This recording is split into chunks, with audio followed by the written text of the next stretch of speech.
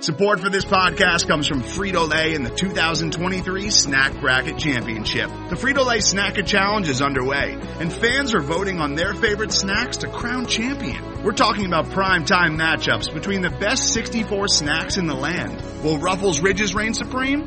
Can Doritos defend their dynasty? Or will Smart Food use their smarts for a surprise upset? Only you can decide.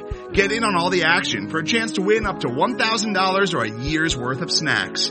Let your snacks be heard. Just go to fritolaysnacket.sbnation.com to vote and enter for a chance to win. No purchase necessary. Sweepstakes ends April 3rd, 2023. Void where prohibited. Year's worth of snacks awarded in the form of 52 coupons, each good for one bag of chips. See official rules at fritolaysnacket.sbnation.com. Hello, everybody, and welcome to another edition of The Only Podcast. I am your co-host, Austin Smith, joined as always by your other co-host, John Kirby. You can find us on Twitter at ACSmith06 and at John_Kirby. And as always, follow the Mothership at The Only Colors. Today is Tuesday, October 20th. And John, it is officially, as always at this time of November, it is officially game week. The season is upon us. Can you believe it? Wow. No, it's been a long, winding road. Here we are. Indeed. I'll just come clean and be like, up front with everybody and say that I'm not gonna lie, part of me was really enjoying an MSU free fall. Like, I obviously love Michigan State sports quite a bit.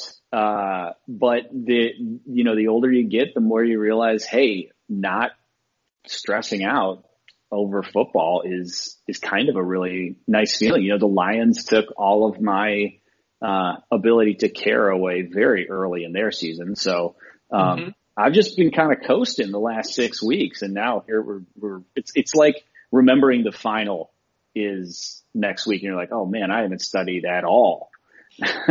Yeah, you I would say triggered me yesterday when you mentioned that it was game week, and I was having such a nice time. I know. With my weekend fall days. And here we are, we're back to sports, back to cracking open beers at 9 a.m. not because we want because to. You have to. Because you have to. Shower beers are back in play.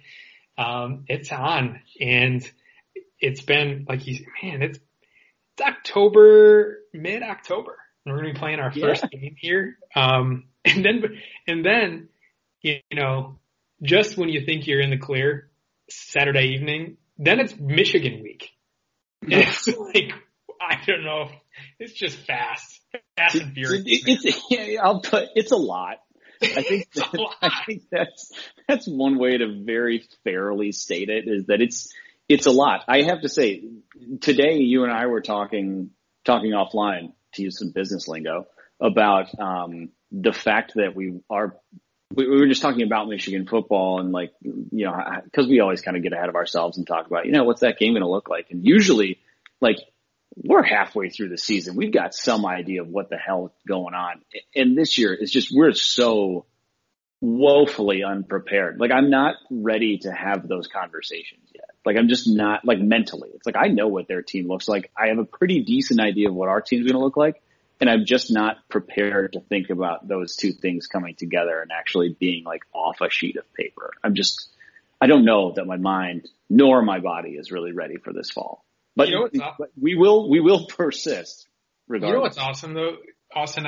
I stand by, now that Michigan State has been removed from college football for 7 weeks, I've realized how much I enjoy the sport when I have no emotional taxed involvement. I've enjoyed watching Sun Belt games more than I ever have before. The thing that I've missed the most, though, is watching other Big Ten teams. I love watching crappy Big Ten football, and it's back, so let's do it. I also just love watching, I like having a level of interest in a game that doesn't directly affect me. So other Big Ten football is just so appreciated, because at the end of the day, there are some stakes there, no question, but they're not the stakes that you have to deal with emotionally when watching your own team. So that's a very astute take and one that I definitely agree with. So we do get those games back this week too. That is exciting. Before we dive into our preview and all of the great things that we have prepared for this week, we are going to be, for the however many straight year, wrapping up our position previews that we do. And we are finishing with the secondary and special teams. It's not a coincidence that we've saved the punters for last, as you'll know about this podcast. We are pro punter. But before we get to them, let's start with the secondary. The secondary is where you'll see, first and foremost, some extremely familiar names from a coaching perspective. We've kind of, this is an added element this year in these previews because of the amount of change that went on with the coaches. But two names, one old, one, well, kind of new, old but new, both reused, refurbished. Yeah. Those are the names that are going to be coaching up the defensive backs this year. At your cornerback coach is none other than Harlan Barnett, former defensive coordinator for Florida State, who, by way of East Lansing, where he was formerly co-defensive coordinator, with his new safeties coach partner, Mike Tressel, who was defensive coordinator just a year ago.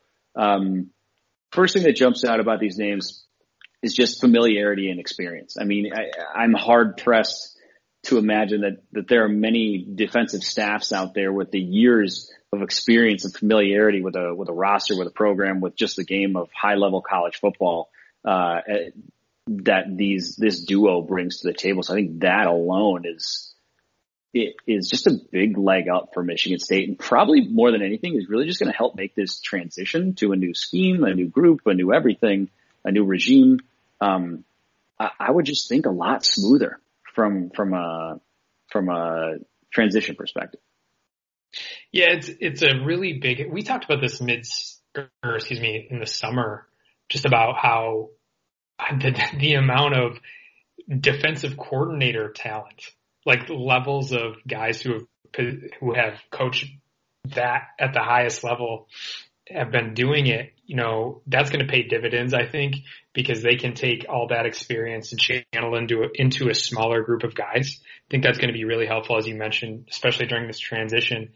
And I'm getting ahead of myself because we're going to talk about first week opponent in a bit, but it just seems relevant right now.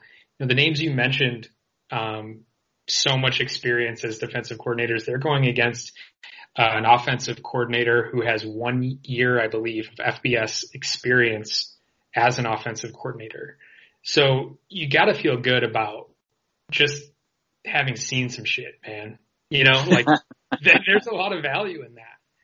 There's value in going through it. There's no question. That's right. So, these guys, probably if you ask them where they thought they'd be in 5 years ago, it wouldn't be in these positions. But this is kind of the second wind come up for them. I think this is their retrieval opportunity to help build Michigan State back up and maybe get further opportunities. I don't know where, but I think that's how they're viewing it. Yeah, and it's exciting.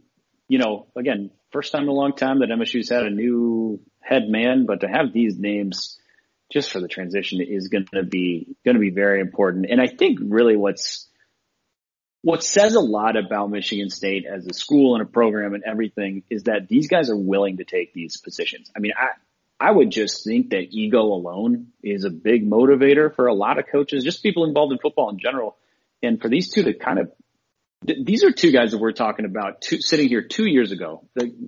2 years ago, you're talking about, you had very real conversations about both these guys not only like wanting to get promoted, but leaving Michigan State in order to take over their own programs. And now we're sitting here 2 years later, and they're both just helping run the secondary, which is one of the units that I think is going to need kind of like the most help, to be honest. Yeah. Let's talk about. Yeah, let's dive in. So, I think first and foremost, people probably want to know about scheme. So the scheme here, is probably not going to be a whole lot different than what you've seen before. But which is just high press man. But I think the really interesting elements are going to be just how much these corners move around. I mean, one thing Mark D'Antonio never really liked to do was move his best corner around to match up with another team's best receiver. That could be something that changes. Not to say that we know anything about who MSU's lockdown corner would be or anything like that, but that's a situation that could arise. MSU never played really a tremendous amount of zone. We know Mel Tucker's defenses historically have been a little bit more multiple. And with the star position being a big, obviously portion of this defense, how often do they go nickel and dime and take that position off the field, or how do they kind of intertwine with the linebackers and who's playing and covering and things like that? So a lot of questions. Honestly, this is probably the area, even more than the front seven, that I think really the most questions probably exist, would you say? Yeah, I think the other bummer about when you have a really weak position group, or rather unproven, I don't know if it's fair to say they're weak. Yeah, we haven't seen it. But unproven group is you try and hide a little bit with the next position group, meaning, linebackers, maybe you lean a little harder on them for certain assignments, more coverage linebackers as an example. That, as you listened in last week, very questionable position group as well. So I guess if you're following what I'm saying, it's like you can kind of hide behind or lean on other groups harder. This is not a situation where they can do that. They're really going to be out there on their own. And I think one of the more pressing parts of the puzzle is that I believe we talked about it either last week or the week before about the defensive line having no pass rush to speak of.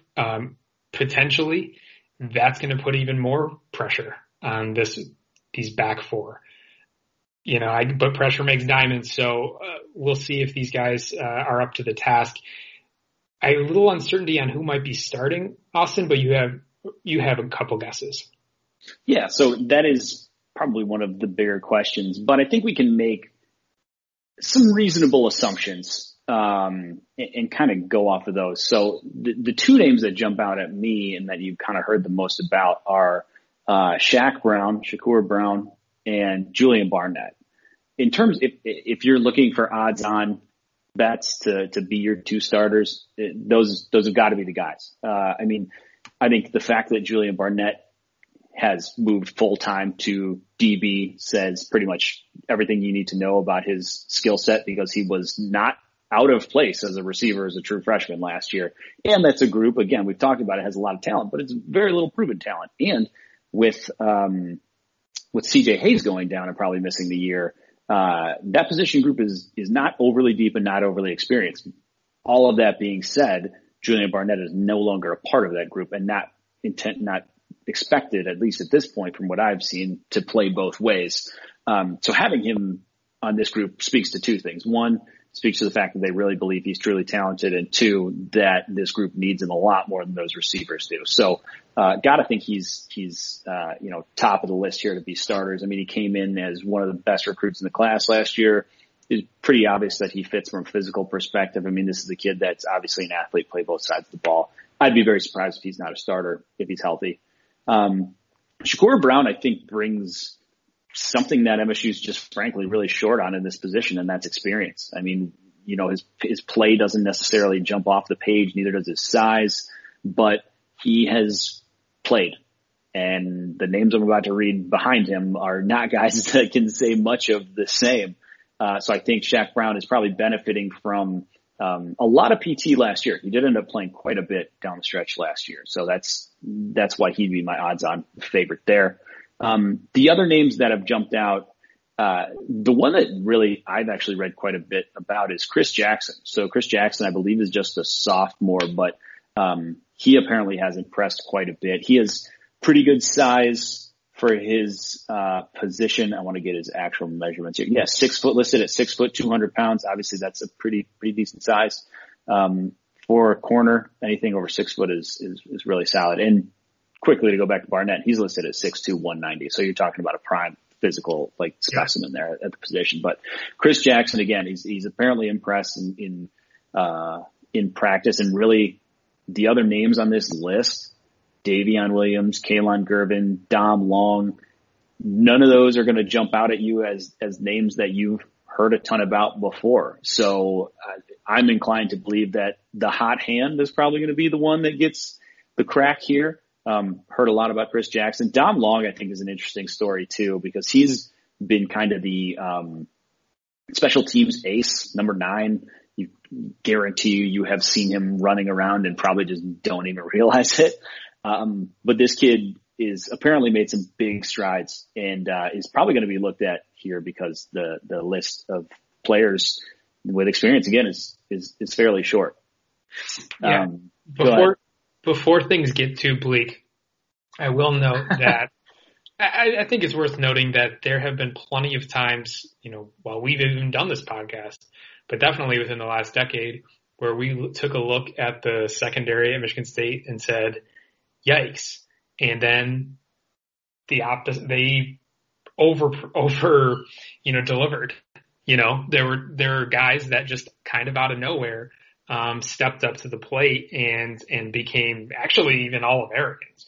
Now, I'm not suggesting that that's going to happen this year. I'm just saying it's happened before, and secondary is one of those positions where a true freshman can just find his groove right away and become a 3-year starter, 4-year starter. Angelo Gross might be one of those guys, absolutely. The kid from Ohio. So it's not all doom and gloom. It's just a lot of question marks, right? Yeah, absolutely. And I think I kind of touched on this last time, but that is truly one of the things that makes these seasons the most fun and the most interesting is you get to watch these players blossom. And again, I don't mean to be terribly bleak, but there just is not a ton of experience here.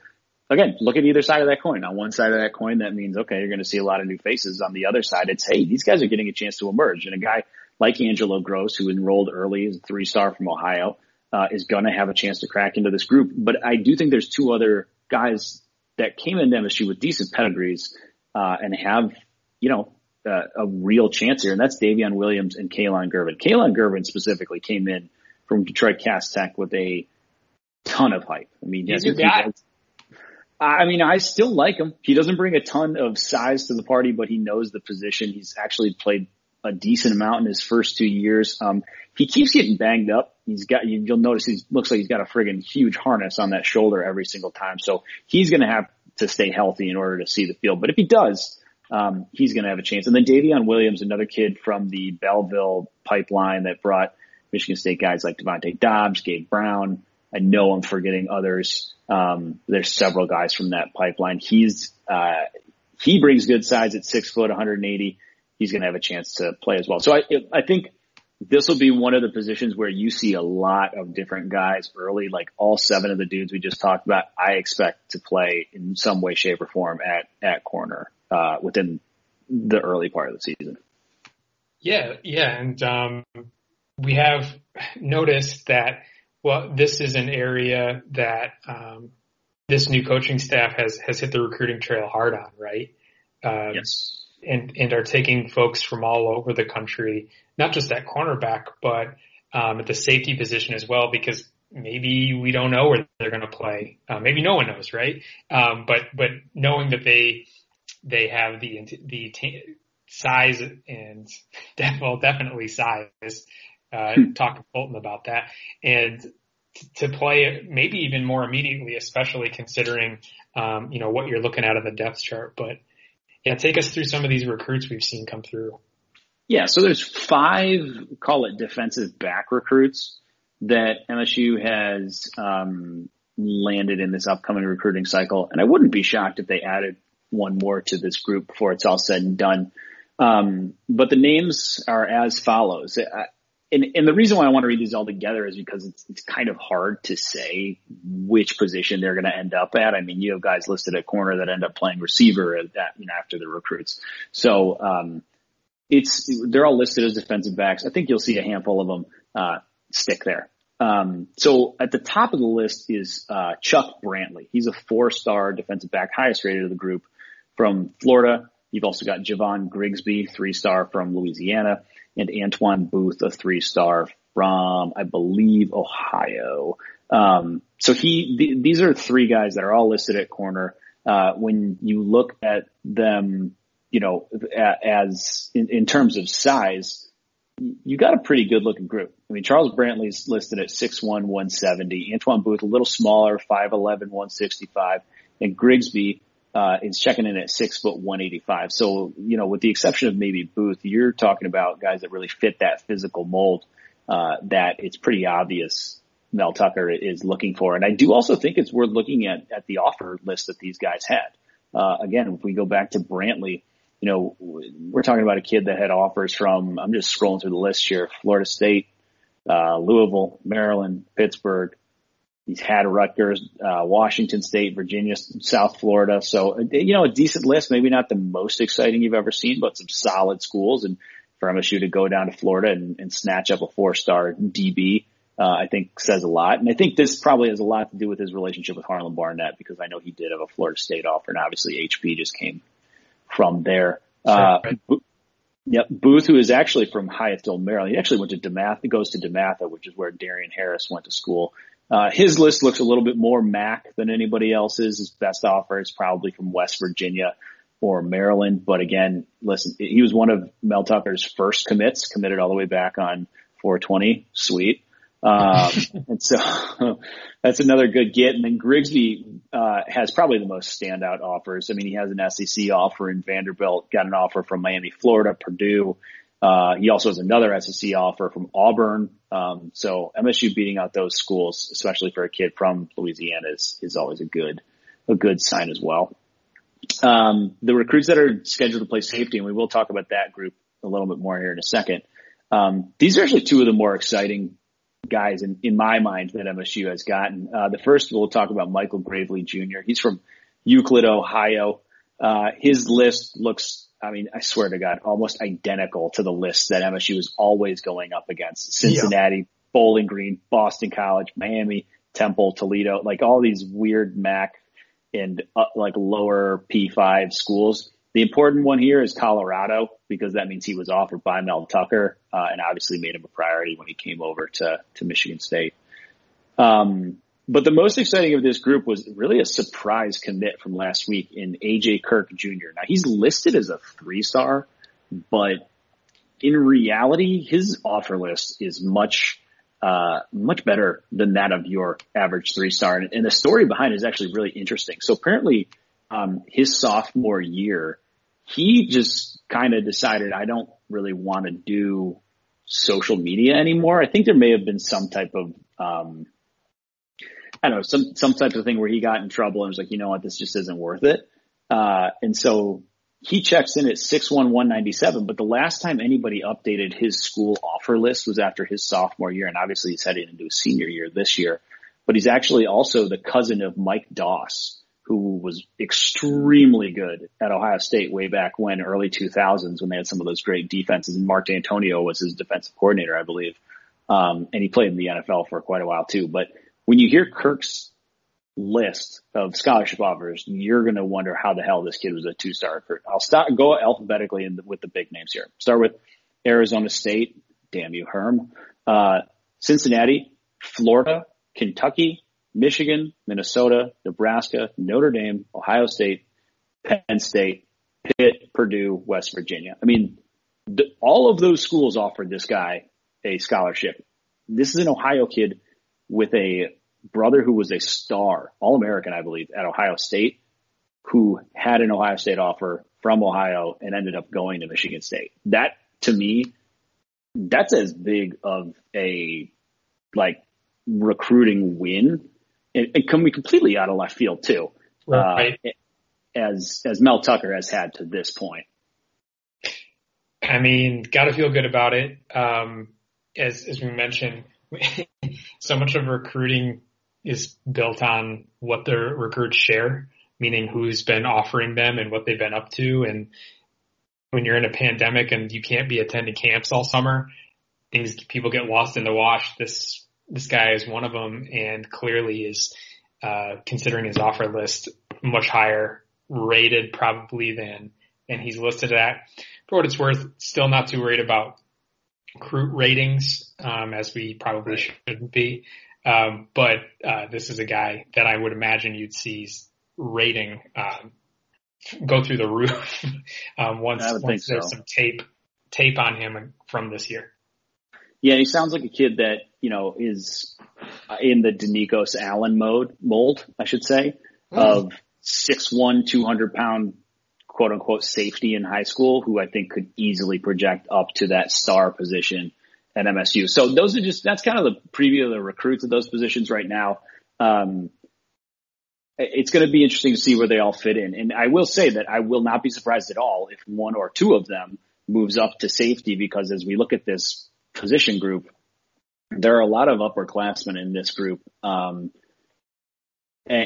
there's going to be a lot of snaps to take here in the not so distant future. So your two starters in all likelihood are at strong safety. The star of the show is Xavier Henderson. Another one of the guys who was a huge recruit in his time, and has started the majority of the last two seasons. He's really going to be looked on to be, I would think, the vocal leader and captain of this defense. If not the defense, definitely the secondary. I'm sure Antoine Simmons is probably actually the leader of the D, but certainly the leader of the secondary and a big time communicator. Back there, those safety positions obviously are really relied upon to kind of coordinate where the coverage is going and any adjustments that need to be made. So these are going to be really important. And Henderson is the type of guy with measurables and athleticism and skills to really hang with just about anybody in the Big Ten. And frankly, MSU doesn't have a ton of guys on the team in general that can say that. So his playing up to his potential, I think, is really imperative for Michigan State this year. At the free safety position, you're probably looking at Trey Person.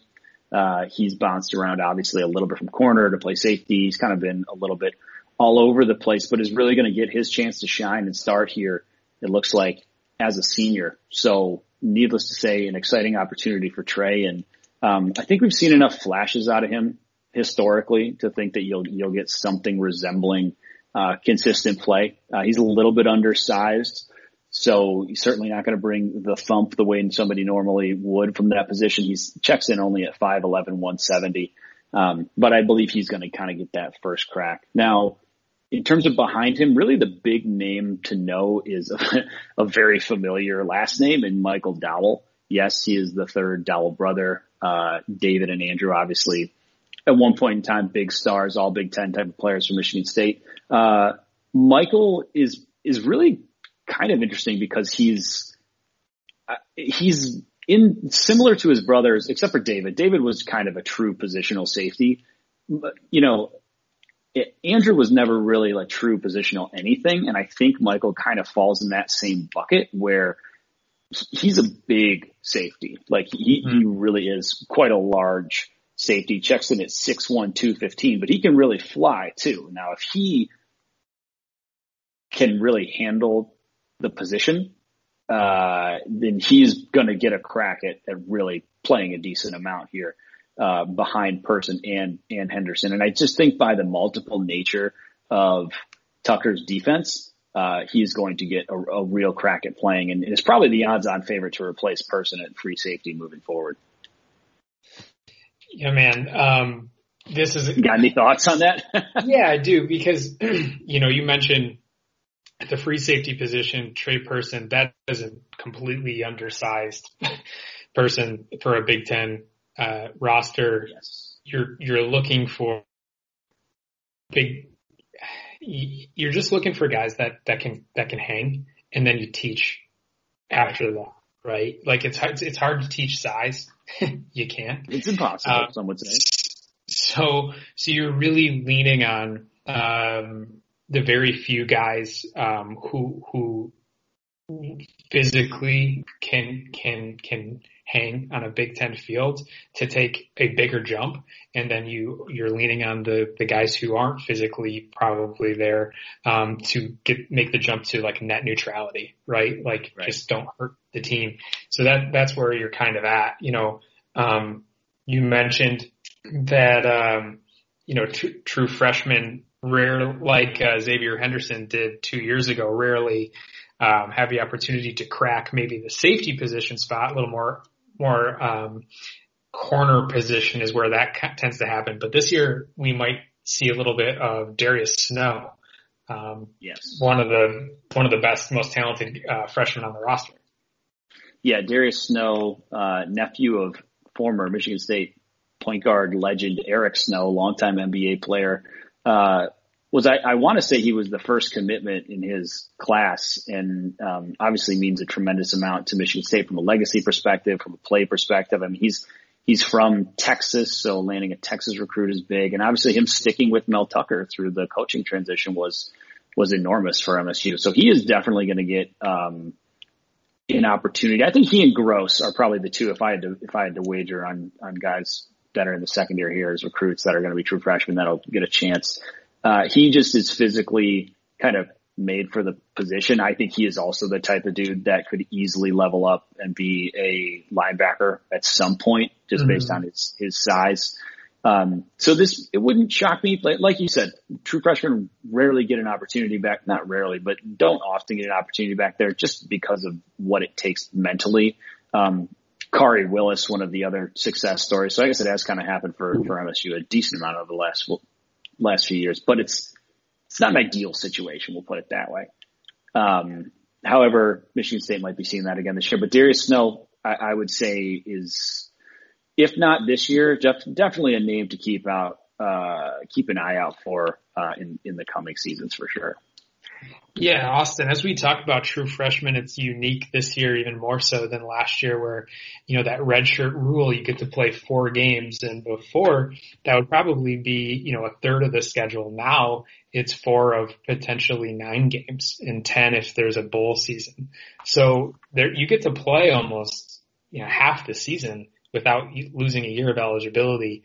You might see a lot of that in this Rutgers game. Yeah. Because there's a huge difference between, practice field and game field, who can do it, when it matters. And you might see a lot of freshmen get that opportunity, to get reps, get an entire series. And if they don't fade from the, spotlight, then maybe they actually earn, an entire year's worth of reps versus, 4 games worth. So something to think about. Definitely. One of the things that we will be looking for in our, initial game here against Rutgers, the season kickoff. Okay, now that the actual position groups, I shouldn't say that. No, because now that the prime groups are done, now we'll get to the most special of teams. And right. That is the special teams. That's how I meant it. The most important in the Big Ten, you could argue. Absolutely. I mean, listen, I genuinely think you are correct. First of all, our love for punters on this podcast is well known, and it obviously meant a little bit tongue in cheek, but in all reality, with a team like the one that Michigan State is about to field here in just a handful of days, winning the field position battle and limiting those types of critical errors, putting points on the board when you can, be it via field goal or not. That is super important. I mean, make no mistake, Michigan State's going to need help scoring points this year, and having a kicker like senior McMuffin, Matt Coughlin, is potentially a massive asset for them. Yeah, and take it a step further, even kickoff specialists, making it so the balls are not returnable. That matters. We've seen years where Michigan State's kickoff just couldn't get it to the end zone and resulted in poor field position for the defense every single series. And then take it a step further, the long snapper position. We know how important that is. You can talk to our friends down the way in Ann Arbor about snapping the ball. You need to do it. You got to be able to. It's a fact. And Michigan State has a veteran, Jude Pedroso, sophomore, who had opportunities last year, coming back, so a bit more seasoned, and also a grad transfer, I believe, in Nolan Rosbach. So plenty of experience there. An area that you don't want to have to worry about. Same with kicker, as you mentioned. A lot of points were, I think, left on the field last year, especially considering what maybe we had seen from Matt Coughlin in years past. We kind of know his range now. And we know that he was put in a lot of unfair positions because of the offense, which probably hurt his percentage, overall and made it look probably a bit worse than people give him credit for. I just want to note that he's the fourth most accurate field goal kicker in MSU history. That's crazy. Yeah, he's average. He's better average than Michael Geiger. Much better average than Morton Anderson. I just think sometimes the slander gets a little too hot on the Twitter. And one thing I will note, Coughlin is the only player on Michigan State history who's never missed an extra point. So now that I've called that out, I was going to say, so his first one will happen this week, so that's great. But seriously, there is he's a bit more consistent than I think people give him credit for. And I will note that last year, specifically, he was put into a more long, especially for college kickers, situations than anyone should feel comfortable with, and that brought down his percentage quite a bit. So, looking for a bit of a bounce back here, but also hoping to be set up for success a bit more too. So, the punter, grad transfer from UTEP, a 3-man race though. Mitchell Crawford is the grad transfer, but you also have Tyler Hunt. You have Evan Morris, who redshirted last year. And then we mentioned in the tight end portion of the position previews, and even is that Tyler Hunt? Who is the? Well, yeah, that's Tyler Hunt. So we don't know if he's even available to punt. We'll see. I want to restate, if we could have a punter / tight end, I think you have to let Michigan State win the Big Ten because you've peaked. It does not get more big. I don't think it could ever possibly get more Big Ten than that. Well, I hope it doesn't have to happen, but I can find the comedy in that. I would just say, what's the saying? When you have a punter who can also play tight end, you got to do it. You just simply have to. You got to do it. It'd be a crime not to. Exactly. But Austin, I know you have some takes on a position that, frankly, has been extremely lacking in the last 10 years. Only one year I can remember feeling confident at this position. The kick and punt return positions.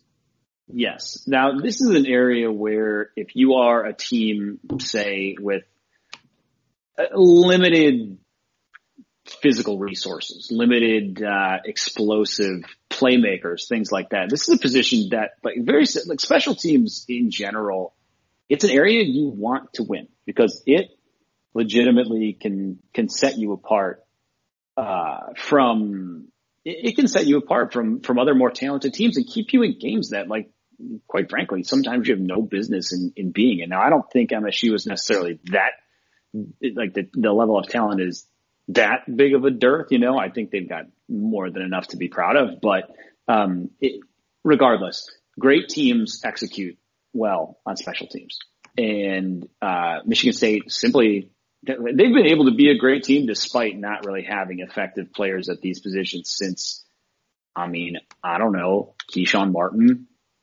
Really, honest to God, that's the last one I remember being okay, that's a legit threat. Now, that's not to say they haven't had the athletes that they could put back there to do it with, but it just, for whatever reason, just has not been a consistent area. But this year, once again, now who's to say if it'll actually be effective or good or whatever, but the athletes are there probably in greater amount than they have been in the last handful of years.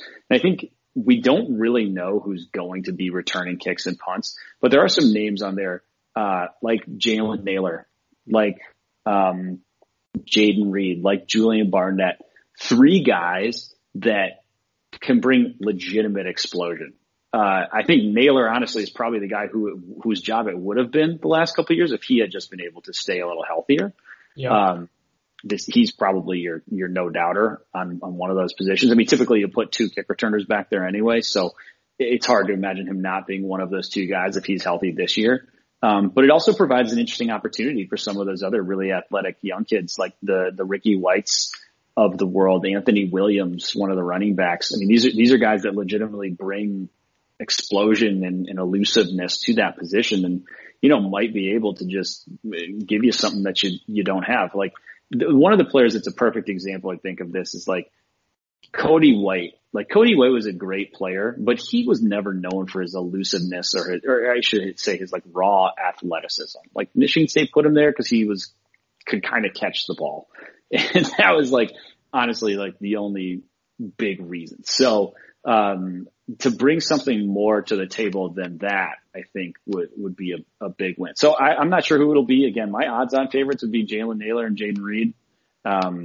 There is also the whole thing where you kind of have to balance, potentially, not wanting to overwork somebody or tire out critical playmakers. But I would like to think that this could be an area that could be a plus rather than a net negative here. And if it is, that's a big time win for Michigan State. Absolutely. I'll make a prediction that probably won't pan out, and I have no reason to believe it will happen anyway. But I would bet you'd actually see on the kickoff return unit one of the players we mentioned and Connor Hayward. And not because Connor will be expected to field said kicks, but because he's the kind of guy that if the ball did go to him, you feel okay about it. But also because he can actually be that lead blocking back for you as well. So Connor he's an up back if nothing else. You're absolutely right. So really getting into the special teams now, huh? We're talking up back. This is a Big Ten team at the end of the day, John. That's right. The special teams, you're right, truly special. They don't get enough their due, and frankly, we are a pro special teams podcast. So looking for a lot out of Ross Ells this year. He's got to bring the noise. Figure it out, Ross. That's my piece of advice. Figure it out, or the punting gods will have their way with you. That's right. So, Austin, should we take a commercial break? I think we should try, John. I think we should try. Okay, now. Today's episode is brought to you by Cars.com. With over 2 million vehicles and 50,000 more added every day, Cars.com will match you with the perfect car for you, your budget, your life, your style. And if you're ready to say goodbye to your current car, Cars.com will get you an instant offer to cash it in. Just start by entering your license plate and get matched with a local dealer who will write you the check. So whether you're looking to buy or sell, just go to Cars.com. It's magical. Then we're back. All right. Welcome back, everybody. Nailed it again. So the second half of the podcast here, it's really, we're really rounded into form. We're going to give you a few notable national results and then previewing the Big Ten. And then our favorite, why Rutgers stinks, followed by a season prediction. So juicy. Could last a while. Here we go. A lot of time, a lot of meat on this bone here. So this will be fun. So last week, only a couple notable games we're talking about, but BYU took out Houston by 17, and it's time to talk to your kids about BYU in the playoff. I know no one wants to hear it, but they are ranked number 15 now, I believe, in the country. Zach Wilson is a bona fide Heisman candidate. He's actually a decent quarterback, unlike Taysom Hill, who in the NFL pretends to be a tight end. Paid. Yeah. This kid's actually good. And in this game, threw for 400 yards, 4 touchdowns, no picks, and was the team's leading rusher. So he's a reason to watch BYU if you're ever, yearning for a late night, late night snack. I think the word you're looking for is desperate. But yes. To keep the BYU theme going, if you need to keep the buzz going, if the afternoon games are over and you are stuck with that really difficult decision of like, man, am I going to go to bed at 7:00 because I'm so drunk? Or am I going to rally here and watch some BYU football and drink because they can't? That's what I'm going to do. So Zach Wilson, he reminds me a lot of Jimmer Fredette football version. Entertaining. Sure. He's entertaining. Like every time he gets the ball, you're like, man, what's going to happen? So I'm hyping him up a little bit, but seriously, I have no reason to believe that BYU can't finish the season undefeated, and then you got some decisions to make. So listen, I'm pro this BYU in the playoff talk.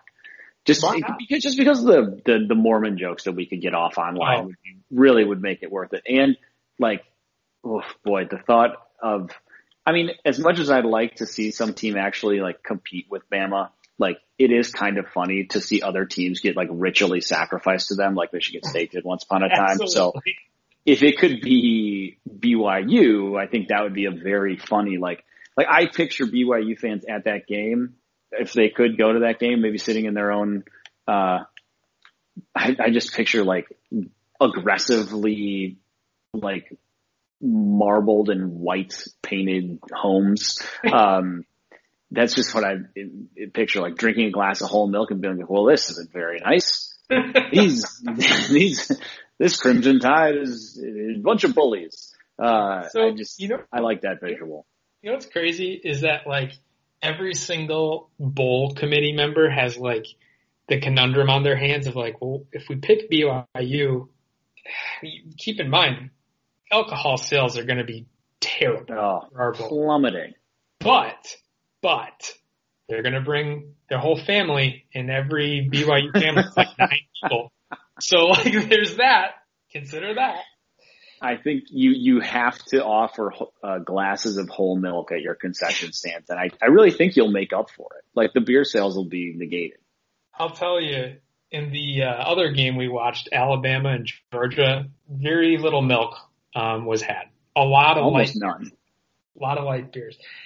Alabama really took control in the second half, which was surprising considering Georgia was thought to be the second half team. At least they had shown this year. Alabama winning 41-24, losing, I believe, 24-20 going into halftime. So Mac Jones became a true Heisman candidate after this one, going for 417 yards and 4 touchdowns. We seem, Austin, kind of destined for a Bama Clemson Part 5, unless OSU crashes the party, right? I mean, yeah, I think in this iteration of college football, like until further notice, I think you can kind of just expect that. Like until Nick Saban retires and until Dabo, maybe when Dabo goes to Bama, Clemson falls off. I don't really know. Yeah. But, I think those two names are in the conversation until further notice. But I'll put it this way. If Ohio State, if they can find a way to get Ohio State in that playoff, you better believe they're going to get Ohio State in that playoff. Too much brandness at stake. And honestly, with all of the things with let them play and all that stuff that Ohio State went through, I got to think the competition committee is going to throw them the proverbial bone if it comes down to it. But Ohio State's probably the only other school that can legitimately go toe to toe year in and year out talent-wise. Let's put it this way. If a team that wasn't Alabama, Clemson, or Ohio State won the national championship, I would be shocked. This year, I'd be shocked. Absolutely floored if that were the case. So, but we still play because it's fun and it's hilarious because there are things that happen like the Big Ten and Spirit game of the week, Louisville at Notre Dame, which finished 12-7 final. The Irish, probably easily the worst undefeated team in the country. 12-7, Austin. 12-7. It feels good to say, and it feels good to hear. Like, I don't know, just something about 4 field goals is just remarkably Big Ten. And to get 4 field goals and to not lose is just something you can really only strive for. Like, that's just a remarkable achievement. You know, you look at the box score and you say, geez, Louisville had 137 yards passing total. But then you see that Notre Dame actually had less with 106. Like, Sheesh. Sheesh. That's what I say to that. I have an NFL version of spiritually Big Ten Game of the Week I'd like to submit. Yeah. Hey, one more thing before you do, because okay, I want to know that Notre Dame's leading receiver had 28 yards receiving. It just feels that's nice, right? That's it feels good. Feels good right. to hear. Take it away with the NFL. All right. So one game that jumped out at me as remarkably Big Ten was the Denver Broncos and New England Patriots. Final score of this game, 18-12. You may ask, how did Denver score 18 points? Well, Denver scored 18 points by kicking 6 field goals. Yes. Brandon McManus, 6 for 6. New England also kicked 2 field goals. Nick Folk went 2 for 2.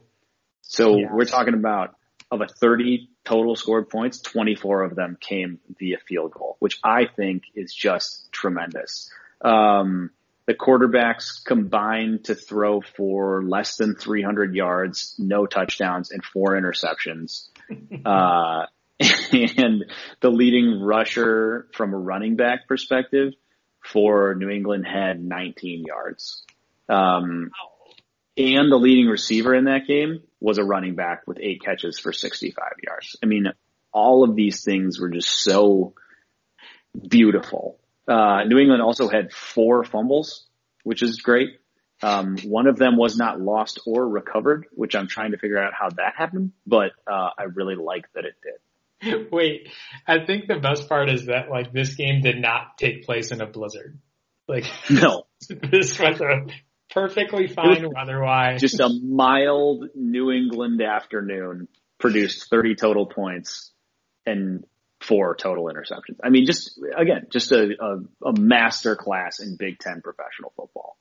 Really, really excited to hear that information. Thank you for adding. I have one more thing to add here. The Chiefs and Bills game is going on right now, and Harrison Butker has missed another extra point. And I know we talked about McMuffin never missing an extra point. Harrison Butker has missed an extra point in literally all 6 of the games the Chiefs have played, and still has his job. And I think that is something, again, we all should strive for, to be that good and to be that inconsistently consistent and keep your job. It's just a wonderful. Well, and also that they are so confident in their offense that they're like, yeah, we can afford to miss one here and there. We get it, buddy. Just one? That's fine. Yeah, don't worry about it. Hey, 2, it's okay. I mean, like, it's not a big deal. You just listen. If you need to miss one, just tell us. It's totally fine. We get it. Your foot gets tired going out there so much. It happens. Yeah, listen, you got a tough gig, man. Yeah, so I just wanted to submit those as well. Good stuff. And thank you to all who alert us on College Football Saturday. Yes. It's great. Really appreciate the both those and the punting updates. Frankly, they usually go together. So thank you. Okay, Austin, our first preview of the Big Ten season. Usually we go game by game, but this time around we'll give a little update on how we're feeling about each team as well. So Big Ten season kicks off actually this Friday night. Sure. Yes. Illinois. Super big. Exactly. Illinois travels to Wisconsin and is a 23.5 point dog to the Badgers, which surprised me. We talked about this. This is the same Illinois team that beat Wisconsin last year. Again, to be fair, people forget. Massive upset. I get it, but they did it. They already did it once. And here comes the preview. Wisconsin is replacing their number 1 wide receiver, Cephas, who plays for the Lions now. Their number 1 running back, Jonathan Taylor, who might be the best running back they ever have had at Wisconsin. And their quarterback for the past 2 years, I believe, Jack Cohn, is still nursing a off-season surgery, I believe. So they'll be starting a brand new quarterback. Now, Wisconsin, probably the most consistent program in the conference outside of Ohio State. They seemingly are pretty good at reloading. those are some pretty important positions we're talking. So, yes. That's to say, I have all the confidence in the world Wisconsin's going to win this game by 23.5 to a team you lost last year. Oh man, I don't know. Yeah, I think I think Vegas is just counting on people having just completely forgotten that game took place, which in their defense, something totally understandable for your average. I kind of did, Yeah, I definitely did. You brought it up and I was like, oh wow, totally forgot about that one. But yeah, I mean, there's something to be said for, yes, like you said, the consistency of Wisconsin is unquestioned, but I have to also say that you replace that many skill position players, it's a little nerve wracking. I will say, yes, Jonathan Taylor, obviously stud, already doing well in the NFL, but if there's one position Wisconsin's got to feel okay about replacing, it has to be running back. That's, sure. They've churned out good ones. Even if you're not that good, running behind what is sure to be a very good offensive line, probably going to go a long way. I think that's one of those schools we talk about all the time. You know yourself, understand who you are, and play to your strengths. And nobody does that. I would argue almost nobody does that better than Wisconsin. So I expect them to win, but yeah, I don't know about by 4 touchdowns. Yeah, interesting that, and the other team, Illinois, they are probably, we think they're on schedule for their, I don't think rebuild is even the word. It's reestablishing stabilization. Just build. Maybe not it might just be a build. Yeah, build anything. And they're ahead of schedule with that win, versus Wisconsin, and basically guaranteed Lovie Smith another, 3 years, no matter what. So, how many do you want, Lovie? Like at this point, if you're Illinois, I don't know how you get rid of him. It would be a massive mistake. It'd be a Bo Pelini level firing, where you're just kind of like, we've lost our sense of self. That said, Illinois, their schedule, I don't know, man. I've not seen a lot of wins. They have crossover with Ohio State, and they do get Rutgers, which is great. But I don't know. I just don't see a ton of W's. But who knows? They are starting Brandon Peters at quarterback, a name you might remember, former Michigan quarterback last year. Quarterback of the Illini for, I believe, almost the entire year, beat Michigan State. So, who's to say what you have in Champaign this year? You have something. You have reason for guarded optimism, I suppose. Yeah, uniforms and everything. So, onto the Saturday morning kicks. Nebraska, rewarded for all of their off-season harumphing to get back on the field. We'll face off against a Big Ten champion Ohio State. This is a game that opened as a 21.5 point Buckeye favorite. That line has since moved all the way to 27, and I would guess before kick will make its way to 28. People feeling really confident in this Ohio State team, whose win-loss over-under was 8.5, and that means a lot of folks think that they're going to go undefeated, and I am one of them. How about you, Austin? Yeah. First of all, huge shout out to the Big Ten schedule makers for just flipping the double bird to Nebraska. Like, listen, you guys are a real pain in the dick this entire time. So we're going to go ahead and give you the worst possible matchup week 1. I just, it's a crossover game too. It's not even an in-division game. There was such a clear and obvious middle finger that I just really appreciate the level of pettiness that they've gone to. So shout out to them. But yeah, I mean, I think the funny thing about the 8.5 number is that they're literally playing 8 regular season games. Like, you get a 9th, but I suppose I'm not counting that as the regular season because it's just like technically call it a championship week thing. So if you count that, you have 8 known opponents. I'll put it that way. You have 8 known opponents, and they're saying, yeah, you're going to beat all those teams and then half of another one. We don't even care who it is. Like, that's. This tells you a lot about what people think about this team. And yeah, I'm not going to be the guy that doesn't think they get it. And even though, Chase Young is gone, a lot of other good players are gone. it's still Ohio State. Like I said it earlier, but like it's the only program, in my opinion, unless I'm forgetting somebody. I mean, LSU kind of proving the point this year of like, there's only so many people that can go year to year, year in and year out, toe to toe with Bama and Clemson. And Ohio State, truly to me, is really the only one. Like, some people might say Oklahoma. I'm not going to say Oklahoma because they choke every single year. But, yeah, so I don't even know that they're number three. I suppose they're number 3 in that list, but like, you know, it literally does not get better in terms of company, and they can confidently put themselves in that class, in my opinion. Well, the reason is because Justin Fields is back first and foremost. Well, that's the biggest reason this year, no question. I mean, you bring back what is maybe the only chance of Trevor Lawrence not being the number 1 overall pick is that somebody gets drunk on Justin Fields and makes him the number 1 overall pick. And I don't even think you would look at that and think, okay, this is it would be I think everybody universally would be surprised, but I don't think people would be shocked. And I do not think that it will be surprising at all to hear as the draft comes closer that some people prefer Justin Fields because he just brings a different element. He does all of the things that Trevor Lawrence does well, pretty much close to, if not the same level of caliber, and kind of brings a little bit more mobility than Lawrence does. So, and has played in probably a slightly more NFL-ish offense, to be honest, which is crazy to say about Ohio State. It's true. So, Ohio State's a bunch of beasts, and I fully expect them to cover that line.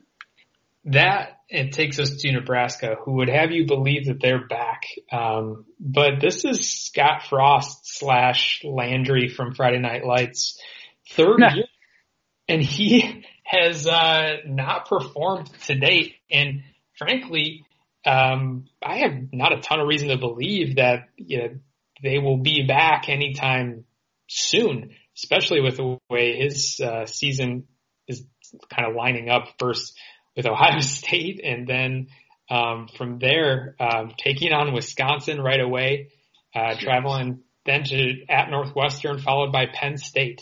So that's their first 4 games. That is why their AD cried to the media that they were being treated unfairly by the conference, to which I say, you talk a lot of shit. You tell us that you're a blue blood. You want us to take you seriously.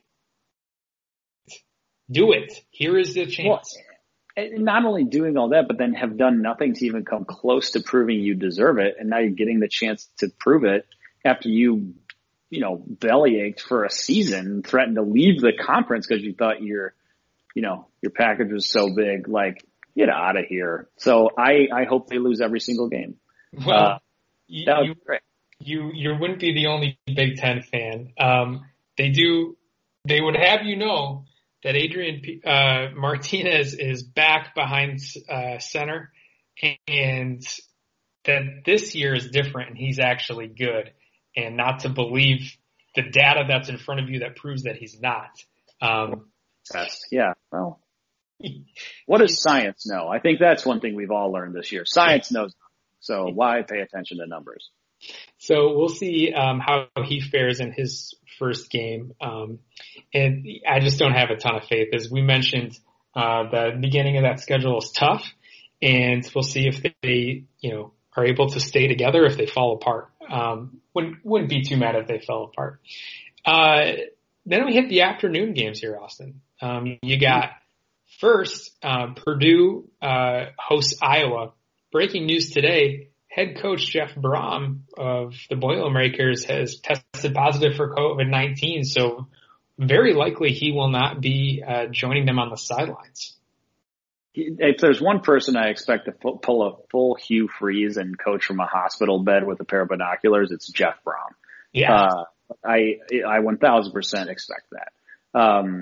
I mean, obviously, nothing but the best to him, and I hope he recovers and is fully healthy and back on the sidelines before too long, but certainly not going to help Purdue's chances in this one. I think Iowa, though, Purdue, I'll put it this way with Purdue. Jeff Brom should have cashed out while he had the chance. They are going to be in a tough spot again. they haven't really improved their talent base too much. And Rondale Moore opted out of this season. Rondale Moore, not just the best playmaker on the Boilermakers, maybe the best receiver in the conference, first round caliber talent. I mean, legitimate game breaker. That kid is a true star, and I can kind of think they're screwed. He actually is going to play this year. Oh, he is. He's going to. Okay, see, I thought he opted out. I didn't realize he had opted back in. Okay, huge break for them. They're still going to suck. Correct. There's my analysis of Purdue football. But he's worth a watch though, for sure, no question. Man. So yeah, Purdue not feeling good at the moment. You mentioned Iowa. This is a team that's replacing a lot as well, and this is because of the stability we've had at head coach for the last 21 years. They kind of get a pass for just they're going to win 7 to 9 games a year. We just know that. But more distractions. I believe as of today, Austin, there was a $20 million lawsuit against Kirk Ferentz and additional members of his staff. Former members asking him and the university to step down and that they were owed money in losses, emotional, I believe, abuse potentially. And then on top of that, they lost a recruit today specifically because of that.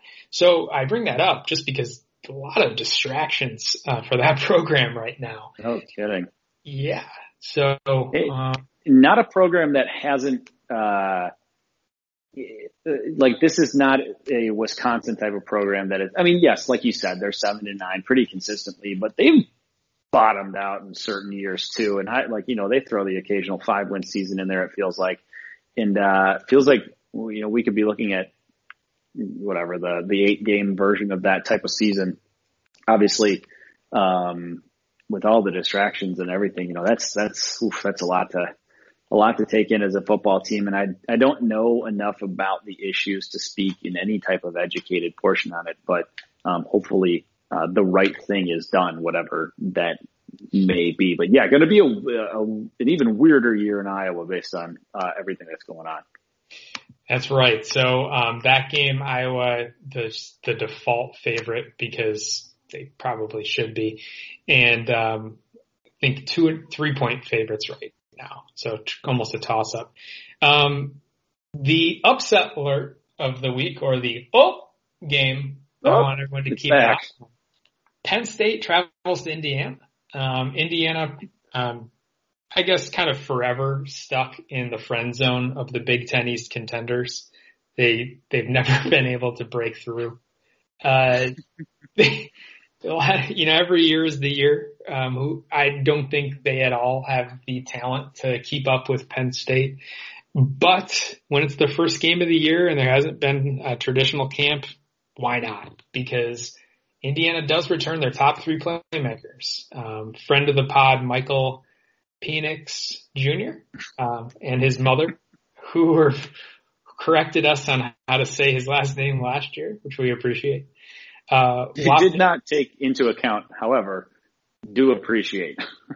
Exactly. I will not make said change, but I appreciate the clarification. Wattweiler, I believe, is he's not just a great number 1 wide receiver for Indiana. He's a great wide receiver in this conference. I agree. And then on top of that, Stevie Scott. At running back. So, they certainly have the guys with the experience at skill positions. Whether they can hang with Penn State in the trenches and everywhere else is yet to be seen. But, trendy upset pick for this week. Yeah, I mean, you kind of hit the nail on the head with your breakdown of Indiana right there. Having a little triplets group is not a common thing for a school like Indiana. To have legitimate like conference level talent at all of those positions is awesome for them. That'll probably keep them in more games than they probably deserve to be in. But it's all going to boil down to that line on offense. And that's the position where, if you're a mid-tier type of program, can you keep up down there? Answer is usually no for most mid-tier programs, but, we'll see if sometimes talent can overcome that. I think the thing they deserve credit for is the fact their defense has, in general, gotten much better over the last handful of years. And as long as that defense can keep them in games, and, if Penix can keep them moving around, can keep them scoring, then, they're going to be okay. So, an interesting squad, but like you said, permanent friend zone. Yeah. And then you have Penn State, who had a down year, recruiting wise this past year, but their starting positions are just stacked. This is a program that is ranked 13th best, talent composite in the country.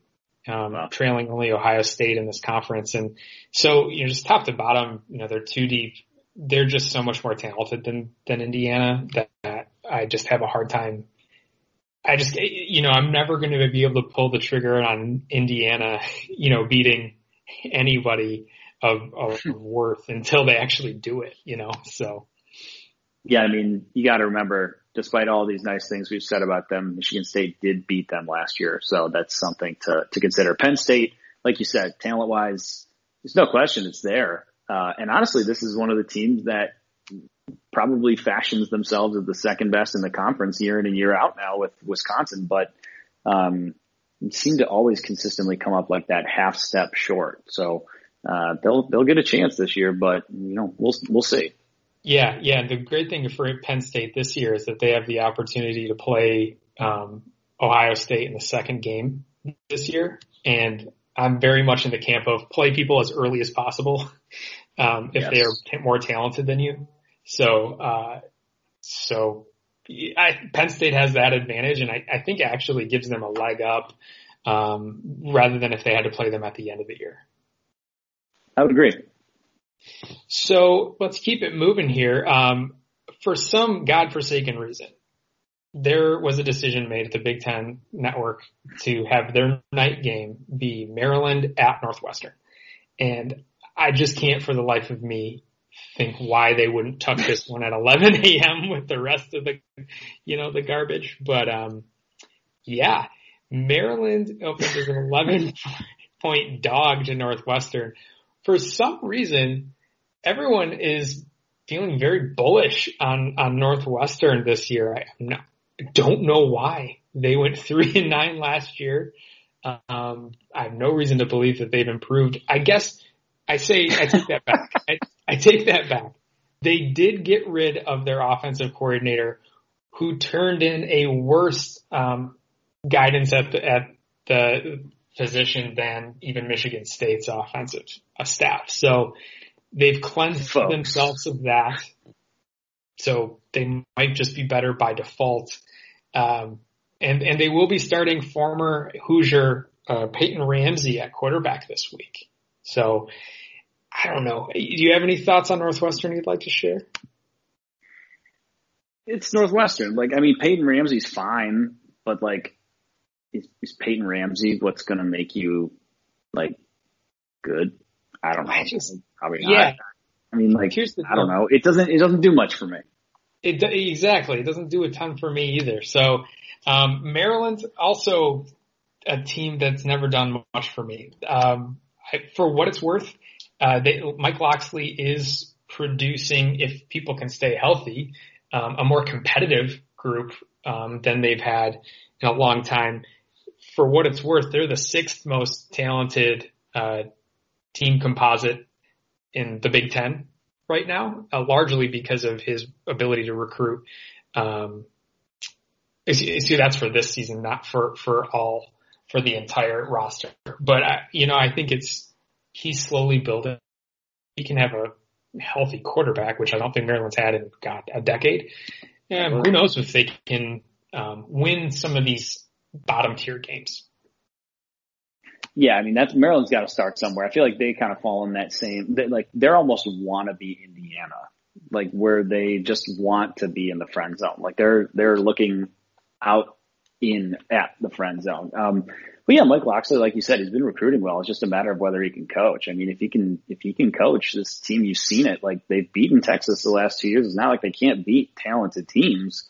So I don't know. That's one that is a couple things. First of all, prove that you belong. Second of all, do not trust a single second of what you're seeing from them before, call it the fourth week in the season, because it's been Texas the last handful of years, but they only win early, and like that's it. So that's a big time prove it one for me. Yeah, and I guess I did misspeak. They are the sixth most talented composite for their entire roster. That's why they're able to hang with and beat the Texases. But then they seemingly are. It just becomes too much when you play Ohio State, Penn State, Michigan, Michigan State. Just when you lose games, it's like it's beyond defeating in that day. It can take a toll on the entire season, and you kind of lose motivation. So, if they can jump out early and stick with it, I don't know. This is just a game I'm probably going to be the only person that I know that chooses to watch it. So, sorry. Per usual for you guys. Per usual, right? Absolutely. But there is a Big Ten game of the week at the exact same time, Austin. Michigan travels to Minneapolis to take on the Gophers for the Little Brown Jug. That kicks on ABC, and that game went from opening as a Gopher 2.5 point favorite to a 2-point dog as of right now. Kind of surprising to see that 4.5 point swing already, but people are buying the Michigan hype early and often, and I guess that's not new. Yeah, I mean, some people just never learn their lesson, right? I mean, now I think Michigan probably deserves to be but you know what? No, I don't. Like, I really don't know how to feel about this one. Like, on one hand, I think Michigan's probably the more talented team. Like, just top to bottom, probably the more talented team.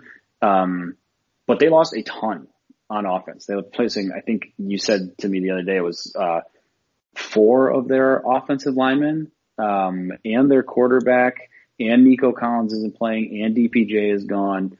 I mean, it is not an insignificant amount of talent that they're replacing there. Now, their defense, front seven specifically, should still be pretty good.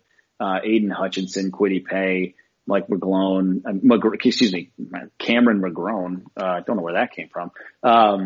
They've got a pretty good front seven. So that shouldn't be the problem. Secondary is kind of up in the air. I think Ambry Thomas ended up opting out. He may have opted back in. I don't know. But defensively, they should be able to hold their own. And Minnesota did lose Tyler Johnson, who was a stud wide receiver. But they bring back their quarterback. They bring back some other exciting position players. PJ Flex clearly got a good thing going up there.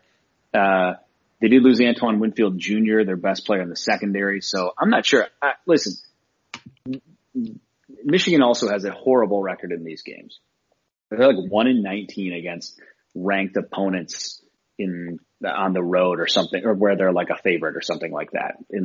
I saw some crazy stat where they basically the moral of the story is Michigan is exactly who you would expect them to be at this point. Which is shocking to me, because what? That they lose these games? I mean, that's all they've done under Harbaugh. They haven't won it. Like, that's the biggest indictment of him, is he hasn't won these kind of games. No, I'll take it a step, dig a step deeper. The reason it's shocking to me is not that. It's that you are in year 6 of your savior returning, and you have a toss-up game against Minnesota. Like, Minnesota, PJ Flex third year. And it's not like it's Minnesota. I mean, they haven't had a Big Ten championship since like the 70s. Like, I couldn't tell you. So for me, it's you can miss me with the Minnesota's good. Like, okay, you're in year 6. Like right. And they're Minnesota. So like, I just I'm not. This shouldn't be a toss-up game, considering the program. Yeah, I mean, this is where the prestige thing comes into play, where you want to consider yourself something, and you thought it was, but it's not that way type of thing. Because I mean, this is year 6. This is supposed to be a well-oiled machine in year 2, and now we're standing here. And again, you lost a lot of talent, but guess what? Ohio State loses a ton of talent every single year, and they're still putting up 11-win seasons. Like, you don't get to play both sides. You're one thing or you're not. And I think they're not, and that's fine. Like, not everybody is, but you just have to, it's that self-awareness that we talk about all the time. And I just don't think it really exists down there, but Interesting first test for the new age Cam Newton. That'll be fun. But really huge first test for Joe Milton. If he's able to put a good game together, I mean, this team should be pretty confident, but we'll see. It's one of, like, I just look at them and I think you got to prove it. Mm-hmm. Well, and that goes for both teams. I think Minnesota's trying to, quote, prove that they belong, they're not a fluke, that they are here for the long haul. So this is a statement game for them as well. And I should correct myself. They haven't won a Big Ten championship since 1967. So that's where, they have a long way to prove that they belong, but wins like this would help do the trick. And one name we didn't, I don't know if you mentioned, if it weren't for Rondale Moore, this guy would be, probably the flashiest or receiver in the Big Ten in Rashad Bateman. This guy is a playmaker in all sense of the words, and he opted out and then opted back in. This guy put up ridiculous numbers last year. So when Michigan's number one cornerback Ambry Thomas decided to opt out this year, that just makes that even more of an area to watch. Yeah, that secondary for Michigan is going to be a big time trouble spot with Thomas leading. I mean, and that I think speaks to really the caliber of player that Ambry Thomas is too. Like, he is a very, very good player. To lose him is a big deal. I think one thing's interesting, and we'll talk more about this later on, probably when we talk about Michigan next week, which is insane to say, but their guys opted out and stayed out. I mean, they had two very good players in Nico Collins. You and I were talking about it today in terms of a prospect. Nico Collins might be the best offensive prospect they've had since Braylon Edwards. I mean, he's that level of good, and you just lost him in a prime season with a new quarterback. I mean, that's a huge deal. And then Ambry Thomas, again, he's your number one corner, probably the guy who would have worn their number one and all those things that come along with that. So you lost. I mean, two of your top however many players, and against a Minnesota team that's going to be feeling themselves, always going to be fired up for a game like this. I mean, it's a tough first game for Michigan.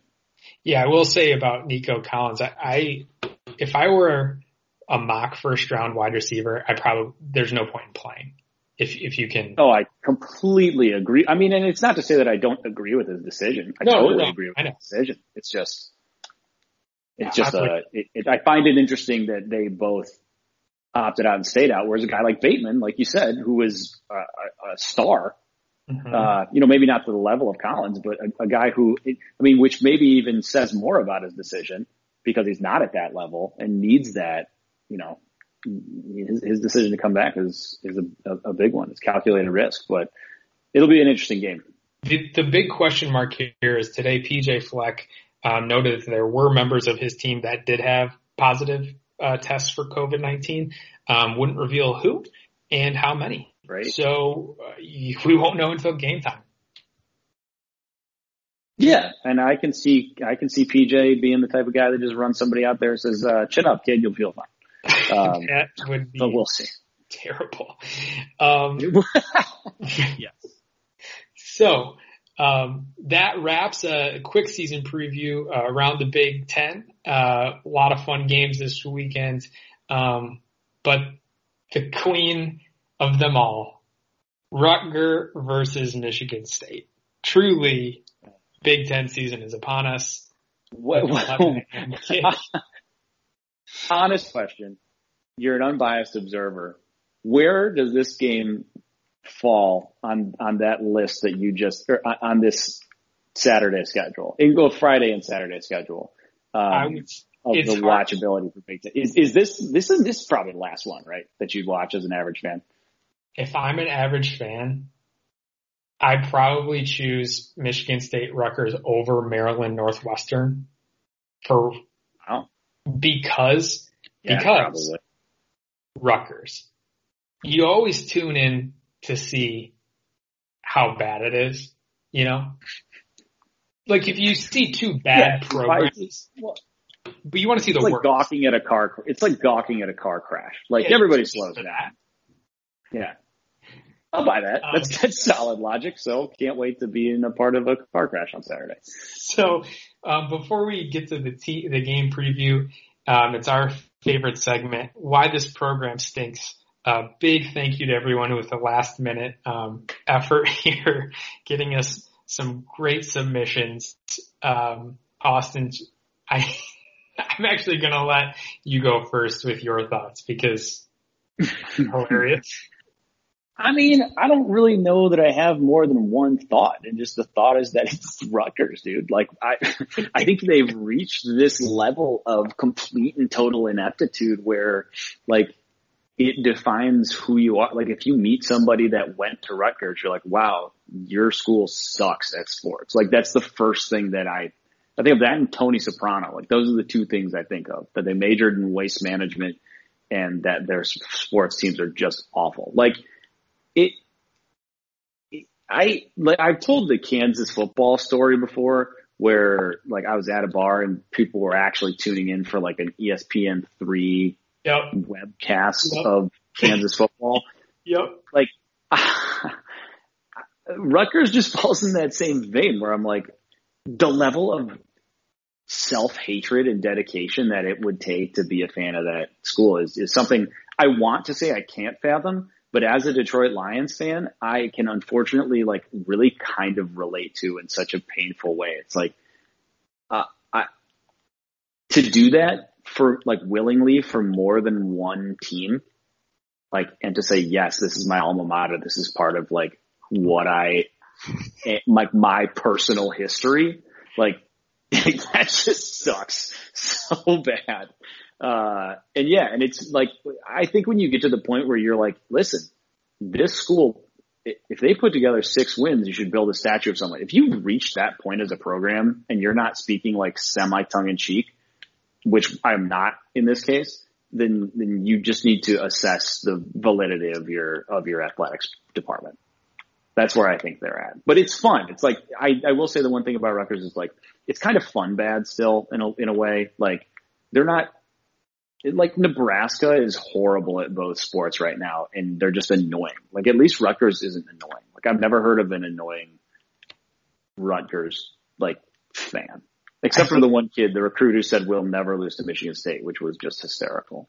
That's a 180, considering the favorite stat of the pod is Michigan State has yet to lose to Rutgers in either men's college basketball or football since they joined the conference. It's incredible. Yeah, that's my favorite Rutgers stat. It's shocking, really. So a lot on the line Saturday for the Spartans to keep that streak going. I want to share a few statistics that I was able to find on Rutgers that I thought were worth sharing. Rutgers has made the NCAA tournament 6 times in their program history, Austin. That's more than I would have thought. They have 7 NCAA tournament losses. They're the only team in the... How? Well, I'm glad you asked. The only team in the country to have more losses than tournaments played in is Rutgers. In 1976, I believe, they made it to the Final Four. And then you played third place games, and they lost that game as well. So they're the only program in the country that has lost more games than tournaments they've been in. It's just fantastic. Very. I really like that stat quite a bit. I kind of wish they still played that game. Well, here's one that's worse. Since Rutgers' last NCAA tournament game, the last time they played in a game, which was 1991, Michigan State has played in 78 NCAA tournament games. Wow. That is privileged. Like, that is... You know who this should really depress is Northwestern. Like, the fact that Rutgers has made it, has 7... Rutgers has 6 more losses in the tournament than you have appearances in the tournament. Like, that should just really make you really just sad. Like, there's not bad or anything. Just, I'd be very sad if that was true about my school. Really tough. 78 NCAA. Think about this. You've probably, if you're a listener, you've probably seen, I would like to think, half of them, depending on how old you are. Some of you, all of them. You've had 78 magical experiences. Like watching an NCAA tournament game there's a spectacle. It's awesome. It matters. Rutgers has guys on their coaching staff, Austin, their basketball coaching staff, that weren't alive the last time Rutgers played in the NCAA tournament. Okay? That's really great. Bad. And I think the most damning thing is this past season they would have made it. But then we canceled. Oh my God, I know. I really, if you needed a sign, that's a sign. You mentioned that, the fact that they have basketball coaches, which I think in and of itself is sort of a miracle, that people are like, yeah, hell yeah, Rutgers done, and actually sign the contract. But if you're like a Rutgers, someone in the athletics department, I think that's the first place you start looking for overhead. You're like, how many assistant coaches do we have? Do we really need them? Do we need them? Do we need any of them? Do we need them at all? I think it should be honestly, a player coach team, or just one guy. I think you just one guy and that's it. You'd be like, what? We'd be about the same with one coach. I'm with you. And so they need to shed some dead weight. That's where I'm looking first. Well, I definitely feel that way about their football program, considering it's been 1,080 days since the last time they won a football game. Oh my God. That is a startling number. 1,080 days. And, yeah. So, so many coaches. I don't know what they're doing, but they're not good at it. Only UConn has a longer conference losing streak for football. So congrats to Rutgers for that. Apparently the Northeast is miserable at this sport. Yeah. Football hotbed. And then last year, they were outscored 365 to 51 in Big Ten games. That's not just against the top teams. That's everyone. 365 to 51. So good. That is an average Big Ten loss of 41 to. You can, on average, expect to go out and lose by 35 if you are 2019 Rutgers. Did you say 45 to 6? 41 to 6. You can expect to lose by 35 or more every time. You're going to miss an average, you're on average going to miss an extra point a game. Yep. That's what that tells me. God, that is awesome. I guess this is where I hate the Lions even more, because this is at least the level of spectacular bad where I don't even think watching these games would be stressful. I feel like you'd go out, and if you're within 14 at half, you're like, hell yeah, dude, this is great. Can you imagine if we won this game? You lose by 45. But it just doesn't matter. With some other teams, they just tease you, like Maryland or Northwestern. You kind of tease you into being like, oh, we're blah, blah, maybe. And then with Rutgers, they're just like, no. It's just I bet their fans, all of them, all 15 of them, really probably appreciate that. Well, in the past 5 years, they have 13 wins. And in the past 5 years, they have 4 conference wins. In the past 5 years, they have 3 road wins. Yeah. Of the 13 wins, I should note that 4 were against FCS teams. So, do what you will with that.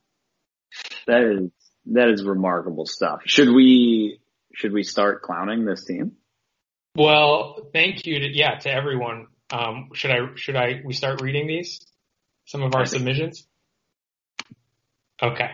Yes. I'll start it off with our friend Jesse O'Brien, who says, nothing immediately comes to mind. I'm excited to hear what everyone else comes up with, which I really appreciate.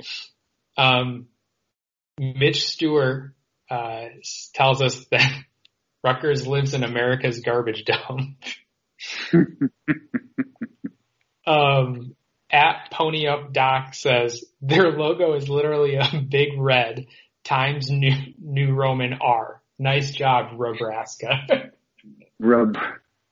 Nebraska, like that. I would take that so personally if I was a Nebraska fan. Be like, you're just getting clowned for being like the West version of this horrible, horrible team. I'll let you read a couple here, starting from a friend of the pod, Zach Brooks. Zach Brooks just says 3 words, 4th down spike. Yeah, it's going to be hard to ever get over that one. I'll be honest. That's one of the funniest things I've ever seen in my life. Davis Coughlin 34 says they lost to the worst MSU team of all time, 49-0, which is accurate and remarkable. That's like, that's tough, man. Like that was the worst team. No, it's like legitimately difficult. Like a legitimately difficult thing for someone to do. Wow. The lone bright spot in the 2016 season.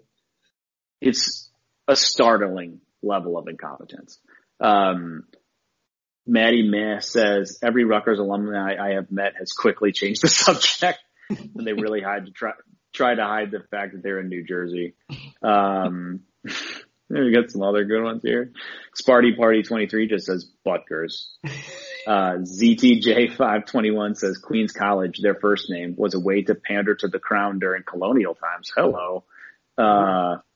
Mark Vanderhoff says their mascot answers the question, what would Sparty look like if he was the same except awful in every way?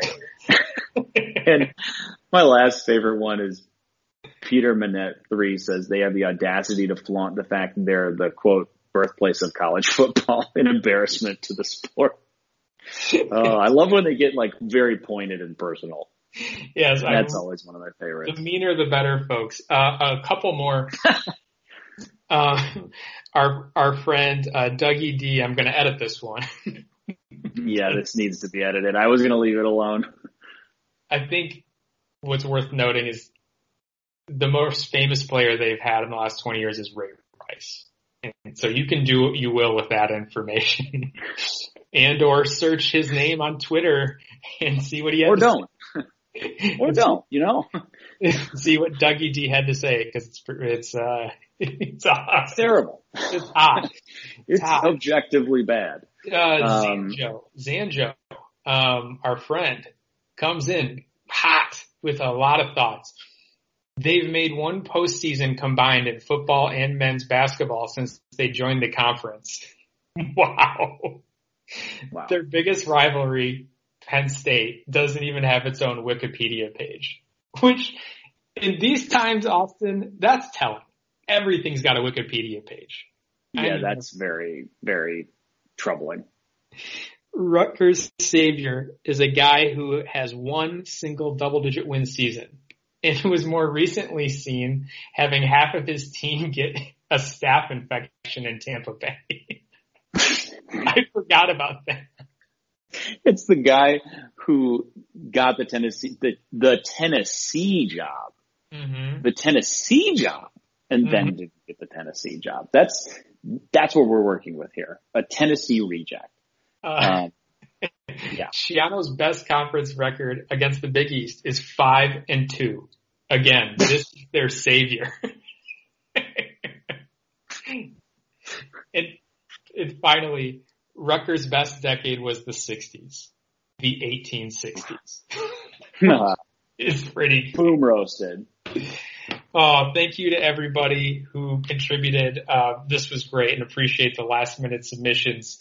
If you want to get a head start, hopefully next week is even more nasty with Michigan on the docket. So get those submissions in before we even ask, because we'll probably forget again. Yeah, that's really honestly the best advice you could give to someone, the most honest assessment of our ability here. Okay, last deal for today. A long pod. We're giving you guys a lot today. Let's talk Rutgers, John. Let's talk Rutgers actual football. So we've talked about it's a game. Go ahead.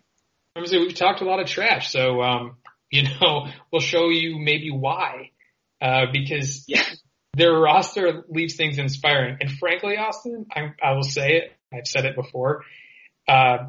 If Michigan State loses this game, I don't see a way MSU wins another game this season. Yeah, that's an entirely fair take. Like, they can't, if you can't beat these guys, you just, I don't know. You have to question a lot of things. I agree. So, MSU opened as an 11.5 point favorite. It's moved to about 13. I don't know how to feel about that one. Computers say on average, this is probably a 2 out of 3 chance that Michigan State wins. So not great, not overwhelming odds, I would say. Austin, bring us to one of our favorite parts of the preview. You have any roster names for me? I do have some roster names for you, John. Sorry, for our new listeners. We just read roster names. We're not going to give you any other context. Yeah, we just read names off the rosters. There's no need to know more. Offensive tackle Raekwon O'Neal. Raekwon, like, Wu-Tang really has a tremendous level of influence because Raekwon's popping up a lot recently.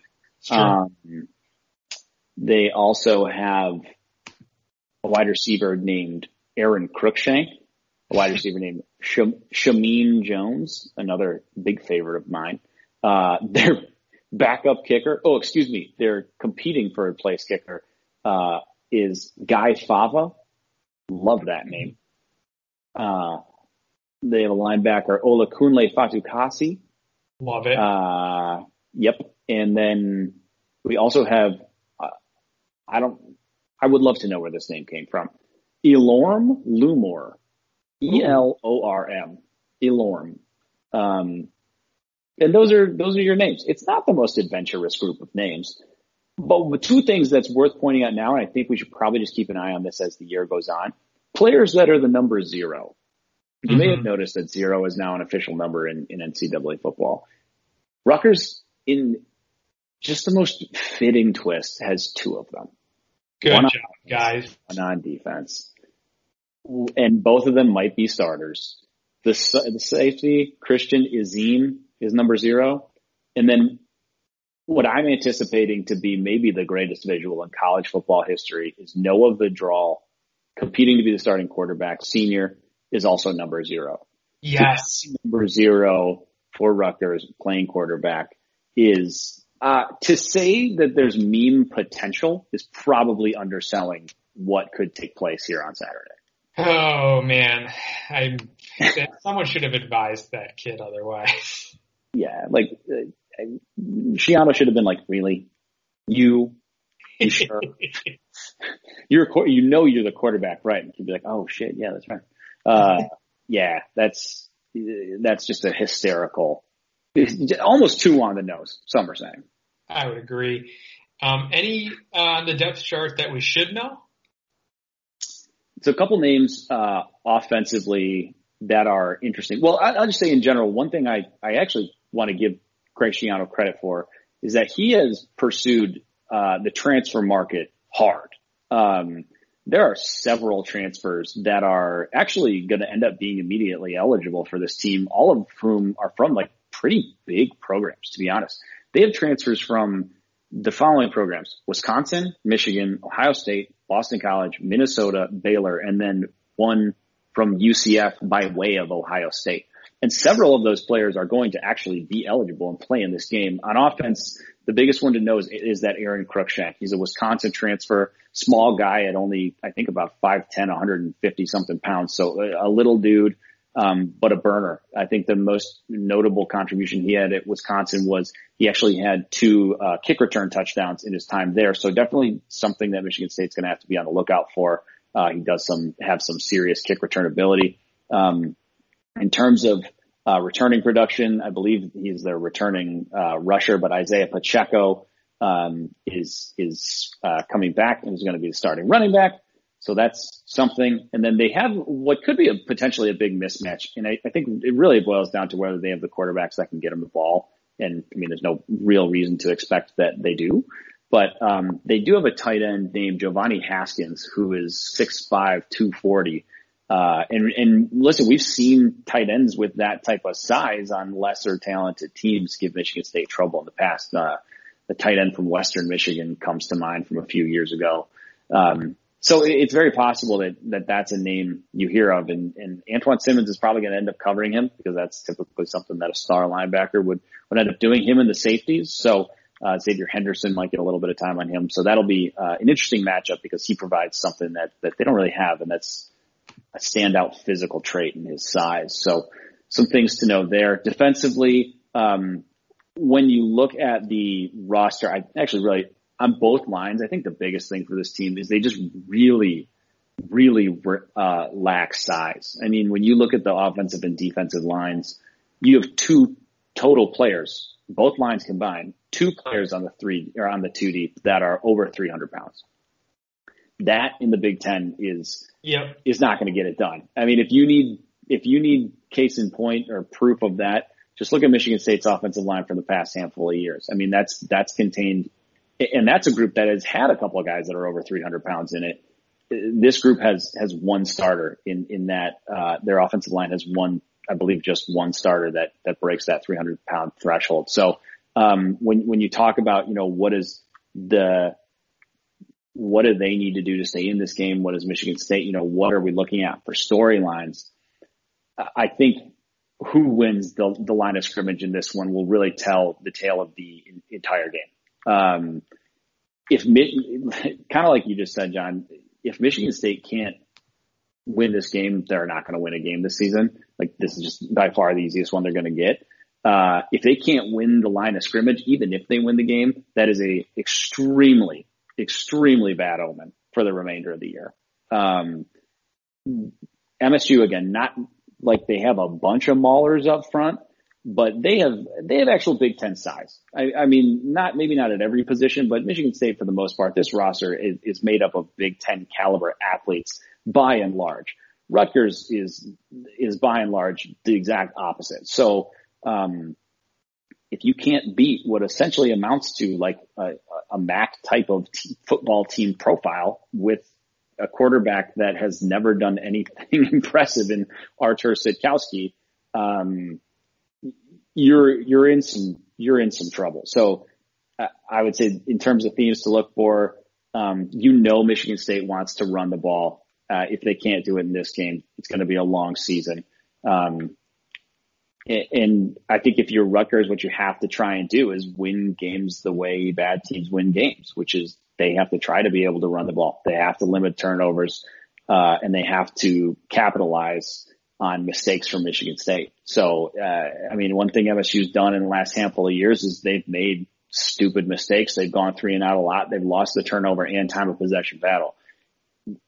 The only way they can lose this game is if they do those things.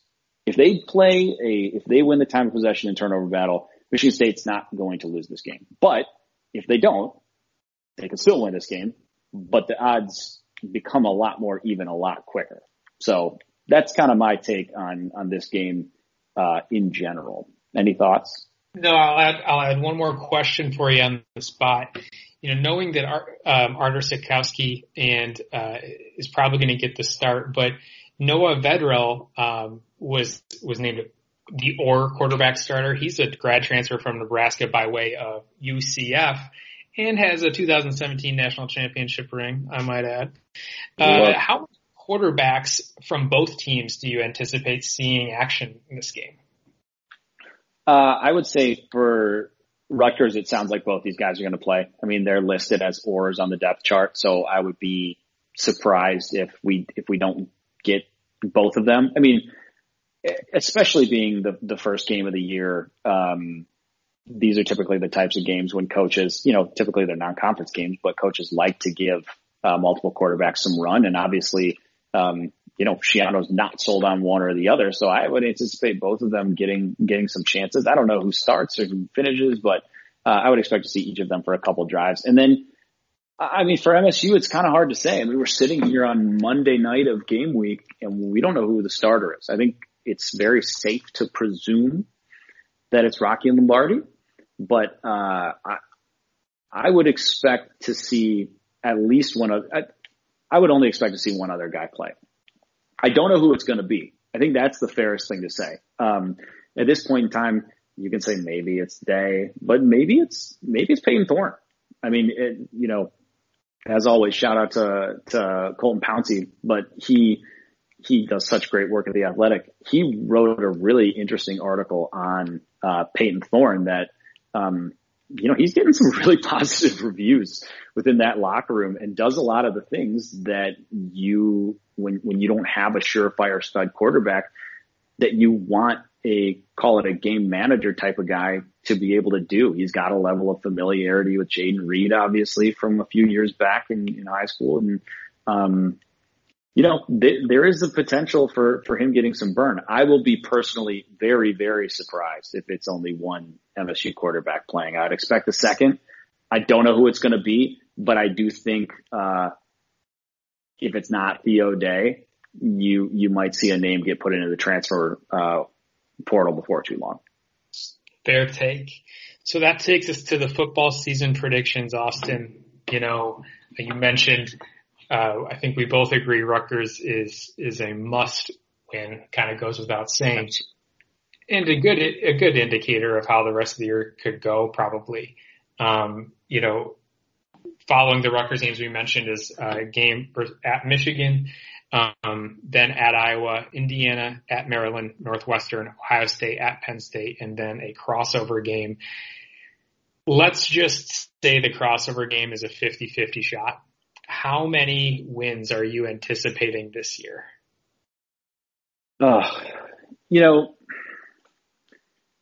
It's hard to say. I mean, I think personally that obviously we're going to know a lot more after this week.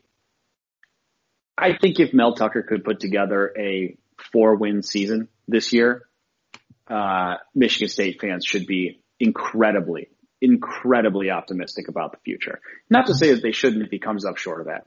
However, that's the number to me where I'm like, oh wow, this is going to work. We should be very excited and extremely optimistic. And I think that's the number that gets recruits excited probably. I will say that, maybe just as a pragmatist, I look at this schedule and I kind of batch games into 3 buckets. There's the definitely should wins, the 50-50s, and the pretty much surefire losses. I look at the surefire losses, Ohio State and Penn State. Doesn't matter at the end of the year. Those teams are going to have a lot to play for. They're just better teams than Michigan State right now. End of story. I'm personally going to dump Michigan into that bucket, even though in all likelihood it's probably going to be more of a 50-50 type of game, just because of who it is and when it is in the season. They're a more talented team. That's just their program's way ahead of Michigan State's right now. So that's 3 that I'm kind of writing off. That leaves 5 that are at least a 50-50 shot. Rutgers, at Iowa, Indiana, at Maryland, Northwestern. I think Michigan State should get at a minimum 3 of those games. There's Big Ten talent on this team. There's really good coaching on this team. There's a level of familiarity that brand new coaches don't always have with their players on this team. Again, you're going to learn a lot this week against Rutgers. If Michigan State can run the ball, there's reason to think they could even steal a 4th one of those games. I think they're all winnable. I'm going to say between 3 and 4 right now, 3 and 4 wins. But that's just because we've seen literally nothing to date. But that is all going to require one of 2 things happening. I mean, it's going to require either a running game being really sound, or it's going to require a quarterback that can do more than just not screw up. It's going to require a quarterback that can make plays. And at this point, it's really hard to say if MSU's got that on the roster or not. So I'm going to say between 3 and 4 wins for the time being. Yeah, I'm going to go firmly 3. And the reason, and if Mel is able to pull in a 3, pulls off a more than 3 wins season, then I think you're right. You say, considering this roster, that is a really good sign that we made the right hire. If he has less than 3 wins, inheriting a team that had back-to-back 7-win seasons. And before that, a 10-win season. I don't care how many, much, attrition or folks left and what he's inherited on the roster. That would be a DEFCON 1 bad news sign because, as we mentioned, he does have the opportunity to play teams that Michigan State walks on the field and is more talented than, like Rutgers, Northwestern. I think those are games where you walk on the field and are better.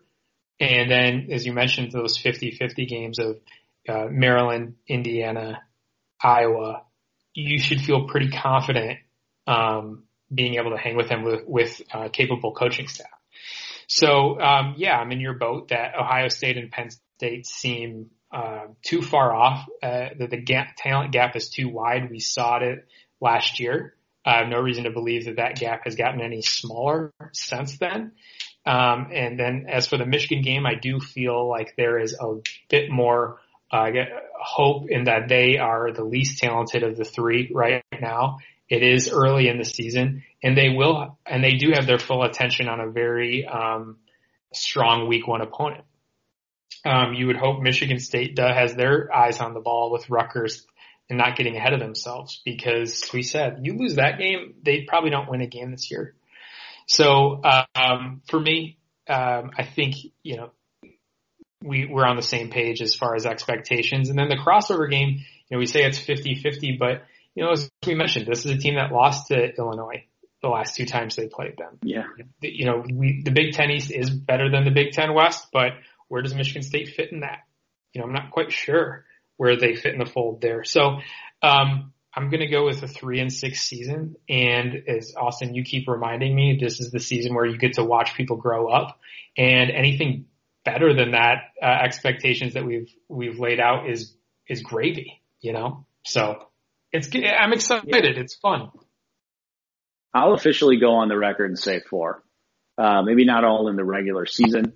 Potentially some of those are in that crossover game, but I'm gonna firmly say 4. I think Mel's got an upset up his sleeve, and I don't know. I'm doing this to myself. Like I'm fully aware of what I'm doing to myself, but I will agree with you. I think even if he only wins 3 games, like you said, we kind of like compartmentalize, what would be good, what would be bad. And it's so hard to know, like just given everything that's going on this season. But I think anything less than 3 wins, to your point, would be a legitimate disappointment, because that means you lost to, that means you could have potentially only beaten Northwestern and Rutgers. It means you lost to Maryland. It means you lost every toss-up game. And that's not, simply not something Michigan State's really used to doing, even in your 7-win season. So, it's, a 3-win season. I think everybody comes out, maybe not satisfied, but you're okay with it. 4 wins, I think, legitimate reason for, feeling like, okay, that was pretty good. And then, anything above that, that would be unbelievable. I almost don't want that to happen, because my expectations get a little too high. Hey. We're not going to say no to wins, Austin. So that's a fact. I'm gonna leave the listeners with a positive note. I'm gonna give you a best case scenario for this season. MSU plays Rutgers, Michigan, and Iowa to start, and you go 2-1. So Mel steals one, okay? And he goes Indiana at Maryland, Northwestern. Sweep them. Get 3. Ooh. You're 5-1. You've won every toss-up, and you snuck one. Now you're going to go play Ohio State and Penn State. No matter how positive I feel, I don't feel good about those. You're 5-3. You're 5-3 headed into the crossover. Hey, do what you will with that. Yeah, and then you get the chance to go 6-3, and you got a bowl game. I mean, there could be something there. So I'm with you. I think it's an exciting. I'm looking forward to seeing the product on the field. I mean, there's so many unknowns, so many questions that I think we're just all ready to have a few answered and watch some MSU football. So that's right. That's pretty much all I got for you, John. That was a long episode. I'm proud of us. Hey, man. Some stamina. We're ready to do this. We're season's upon us. We got to be in mid-season form early. Looking forward to this Saturday, sharing some early morning beers with you guys on Twitter. Maybe the hard stuff if things don't go our way, or if things are going our way. Who knows? Yeah, let's just plan on it. All right. I'm good, Austin. All right, guys. This has been a fun one. Thanks as always for sticking with us. For John, this has been Austin. Go Green. We'll catch you guys next week. See ya.